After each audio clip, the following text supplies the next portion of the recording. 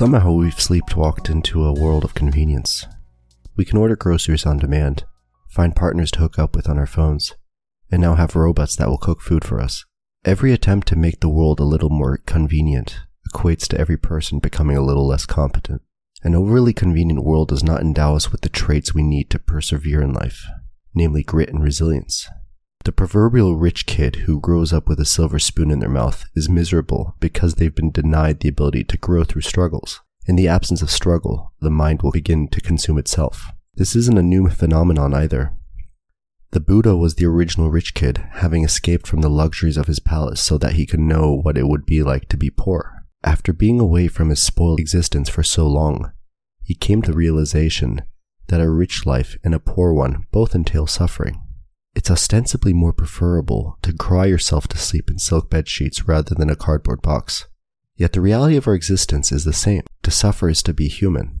I've been grappling with the idea of necessary and unnecessary suffering lately.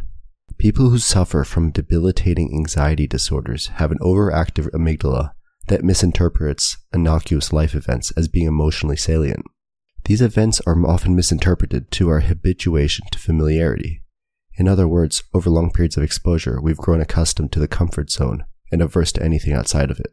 Is an overactive amygdala a product of a world of convenience? If that point were true, that would be to say that our convenient lifestyles and aversion to suffering are making us increasingly more sensitive to anything we're unfamiliar with.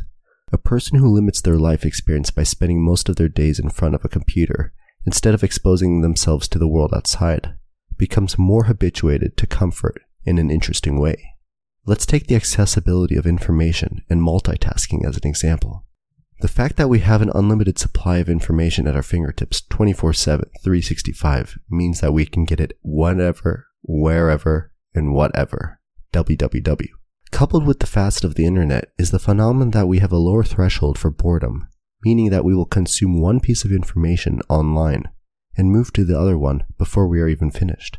This isn't to say that it's all social media's fault or the internet's fault for that matter either. Human beings are naturally inclined toward the path of least resistance, similar to how we seek to make our lives as efficient as possible. We want everything, but have to limit ourselves to what is immediately accessible and retrievable. Our neuroanatomy is evolving, albeit at a slower rate than at which innovation is progressing. Our tolerance for the speed at which information is delivered to us is lower, just as we expect our loved ones to respond to our messages as quickly as possible. We are creating a world where we are becoming more and more dependent on technology to cope with the unbearable reality around us. This is creating a generation of incompetent humans who not only struggle to deal with their own emotions, but also to understand that reality doesn't deliver the same results that a high-speed internet connection does. A world of overconvenience creates unprecedented externalities. Choosing convenience over discomfort on a regular basis leads to an ever-decreasing comfort zone, which limits the amount of novel experiences you're able to subject yourself to. To break free and experience the other side of fear, we must move beyond the realm of convenience and willingly expose ourselves to things that we are afraid of. This is the basis of exposure therapy, one of the most commonly practiced methods for treating anxiety disorders. The other side of fear is freedom, yet the difficulty of reaching it is what makes it truly liberating.